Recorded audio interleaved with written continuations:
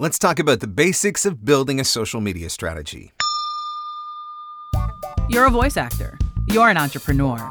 You're a VOpreneur. Welcome to the Everyday VOpreneur podcast, your guide through the business of voiceover. Stop trying to figure out how to market your voiceover business on your own. Save yourself the stress, save yourself the frustration, save yourself the hassle, jump the learning curve. Voiceover Marketing Playbook 3.0 is coming back September 12th through the 21st, 2023, and it has everything you need to market your voiceover business. Actionable, practical strategies and advice. Get the details at voiceovermarketingplaybook.com. That's voiceovermarketingplaybook.com. The VOpreneur Podcast. Hey, it doesn't suck. Not as funny as Conan. Not as cute as Seth Meyers. Not as smart as Colbert. But he's one of us, and that counts for something.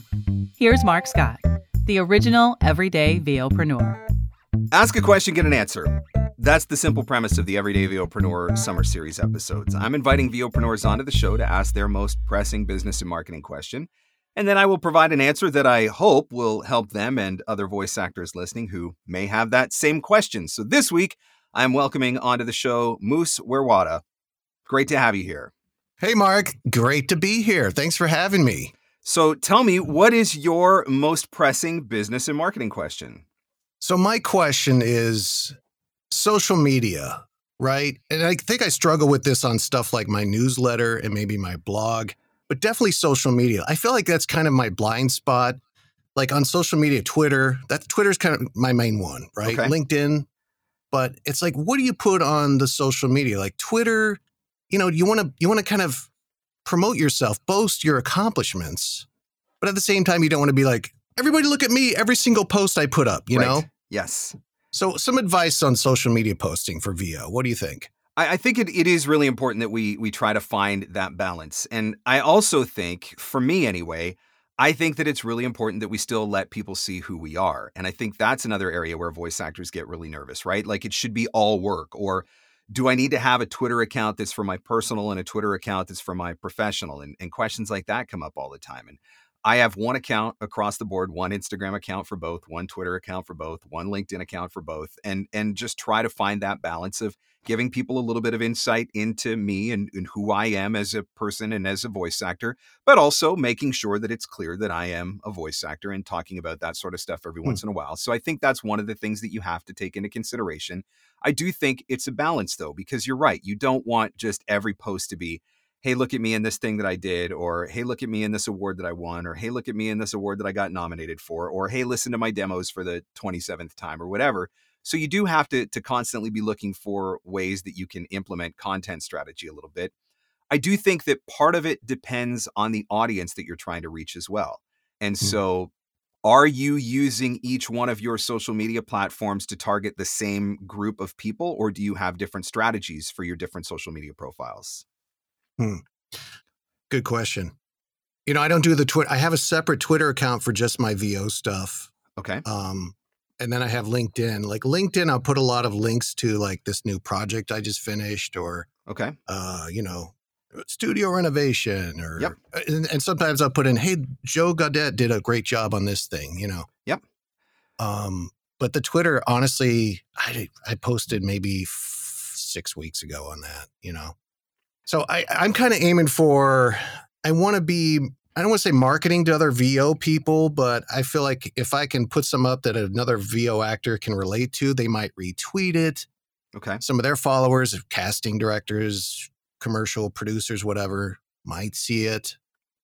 Does that make sense? Yeah. So I think a big part of the strategy for you is going to be just determining who the audience is, right? So for example, on LinkedIn, I've primarily tried to use LinkedIn to connect with instructional designers, video producers, things of that nature. So I'm trying to make that my primary focus, looking at finding voiceover work on that platform and connecting with people who can potentially bring me voiceover work on that platform. But obviously, because I do coaching, I connect with a lot of voice actors as well. So I'm trying to walk that line. Some of the content that I share maybe is a little bit more targeted towards voice actors. Some of it is a little bit more targeted towards that buyer audience, maybe something that I've learned about e-learning, or a post that I think would be relevant to those instructional designers. And then obviously there's a percentage of it that is about my work, but even when I'm making it about my work, I'm trying to do it in a way that shows value or adds value to the person who's receiving it. So for an example, I wouldn't just go on LinkedIn and say, here's the latest, greatest project that I just did and leave it to the end, right? I might talk up that product a little bit. It was a privilege to have the opportunity to work with such and such a company on this great video. And they did a great job with their team at producing this animation or whatever. And so I'm coming at it more as being a fan. And so promoting maybe the end product or the end service, but maybe also promoting the company that I did the work for, but then ending that post with a clear call to action. By the way, if you need a voice for your next explainer video, send me a direct message to request a custom audition or quote. So I think that there's ways that you can incorporate that into it. I think across the board with social media, consistency is going to be a big part of it.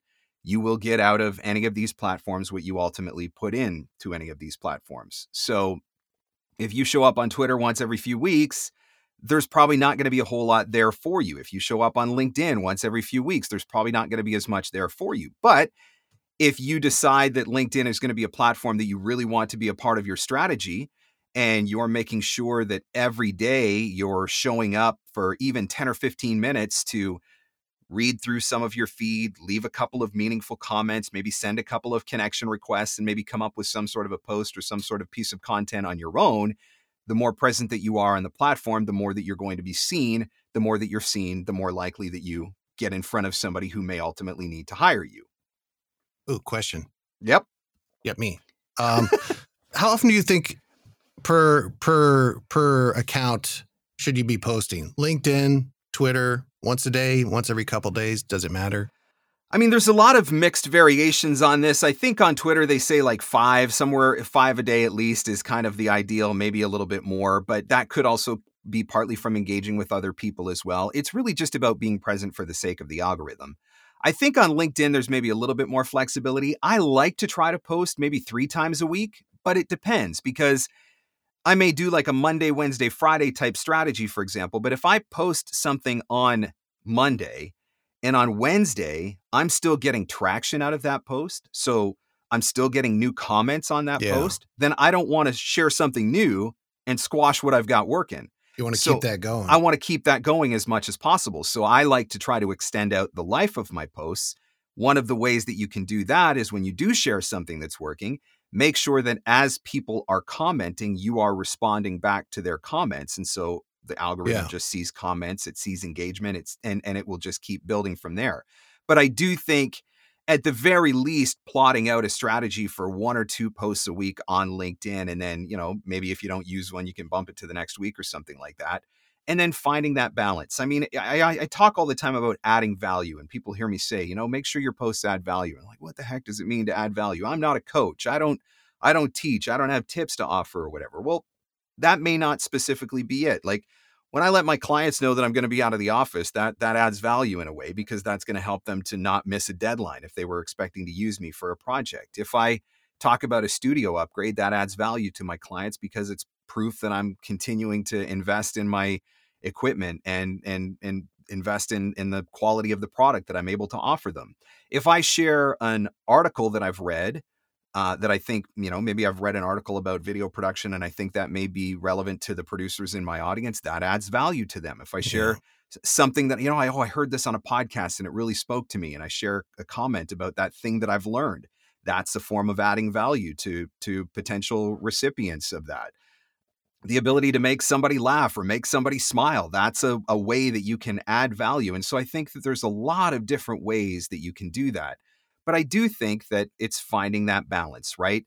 Not every post should be an ask, and not every post should be I think anyway, not a hey, look at me. I want to be relatable, right? I mean, anytime that anything happens in the media related to Dr. Pepper, I'm going to get tagged 100 times. Like, look, I'm literally sitting here wearing my Dr. Pepper shirt right now. Are you a Dr. Pepper freak? I'm a Dr. Pepper freak. And most people know that. And everybody will, I'm associated with that now, right? But they know that because they've seen me do that on social media. Same thing with barbecue. I talk about barbecue and whatever meat I'm smoking on the weekend, throwing a brisket on or whatever. People see stuff like that and they associate those things with me. So by giving people the ability to get to know me on a more personal level, I become more relatable to them as well. And so then that creates the opportunity for some back and forth relationship and Yeah, engagement. sure. I mean, I've talked about before, one of my best e-learning clients, we connected initially over our mutual love of the Red Sox. That's what started the conversation. And so then we still get to have those conversations every once in a while. Not that there's been a lot to celebrate this year, but then we, commiserate with each other together over our mutual pain of our love of the Red Sox. But that would have never came up if I wasn't sharing some of that type of content in the first place. So Okay. letting people see you, I think, is part of it. Interesting. Real quick, you mentioned you have one Twitter account for everything. Yep. I have two. I mean, well, one for the podcast I do, one for my personal, and one for voiceover. Okay. Would I want to consolidate that, or because in my personal, I'll do some political takes, and that's, I don't want to alienate anybody. I want that to be in a separate box. I think that is one of the instances where there's value. If you are someone who has strong opinions, whatever those strong opinions may be on, they could be on politics, they could be on religion, they could be on sports, they could be on social issues, whatever it is, it doesn't matter. If you're somebody who does have those strong opinions, then there may be a use case for splitting up your accounts, because one of the things that we've learned over time, I mean, I've had it happen to me personally, there are clients that will vet you. There are clients that before they hire you, they will look at your social media and they'll see what you say or see what you do. And that could be a deciding factor in whether or not they ultimately decide to hire you, because maybe if you're somebody who's controversial, somebody who's got a hot take, whatever, they don't want to bring that drama into their brand or their business or whatever. And so that would be a use case where you might want to keep those separate, but at the same time, recognizing that, it's not too hard to connect the dots if you're using the same name or something like that, or same picture or something like that, right? Somebody can figure it out. Outside of that, I mean, for me, how many social media accounts can you actually handle? Like this is timely that we're recording this interview with the introduction of Threads, and I've signed up for Threads and I've started playing around with it a little bit just to get a better sense of it. But I'm like, okay, so now I've got Twitter, I've got Threads, I've got Facebook, I've got LinkedIn, I've got Instagram, I've got TikTok, I've got YouTube, and the list goes on and on and on. It's like, how many stinking profiles can I possibly maintain? It's exhausting. And then if you've got a personal and a business, you got duplication in there. How much original content can you actually come up with? And so for me, part of it was just streamlining, right? Like, I want to be able to post one time to one social network. I don't want to have to come up with 14 different posts for 14 different social networks based on personal, based on professional, based on whatever. I'm trying to streamline it as much as possible. And so that is definitely one of the reasons why I took the approach that I took. Yeah, I know. You could have like 42 social media accounts all said and done. Yeah, there's a lot of them out there. And I mean, I think that's an important part of this as well. When you're in the process of trying to create content, it can feel really overwhelming. And one of the things that I would absolutely say is don't feel like you've got to be on every social network either, right? Because if you're not going to fully immerse yourself in it, if you're not going to dive in and use it properly, there's limited value for you there anyway. I would rather pick one or two social media profiles, use them consistently, be amazing at them, be on there every day, work really hard at building a network, nurturing that network. And I believe that I can create enough opportunities from using those couple of profiles more efficiently that it doesn't matter if I miss out on some of those other platforms, because I've got enough going on to keep me busy. So don't let FOMO be the thing that causes you to think you've got to sign up for all of these platforms and then get overwhelmed because you've got all of these platforms that you're trying to create original content for. All hail the algorithm.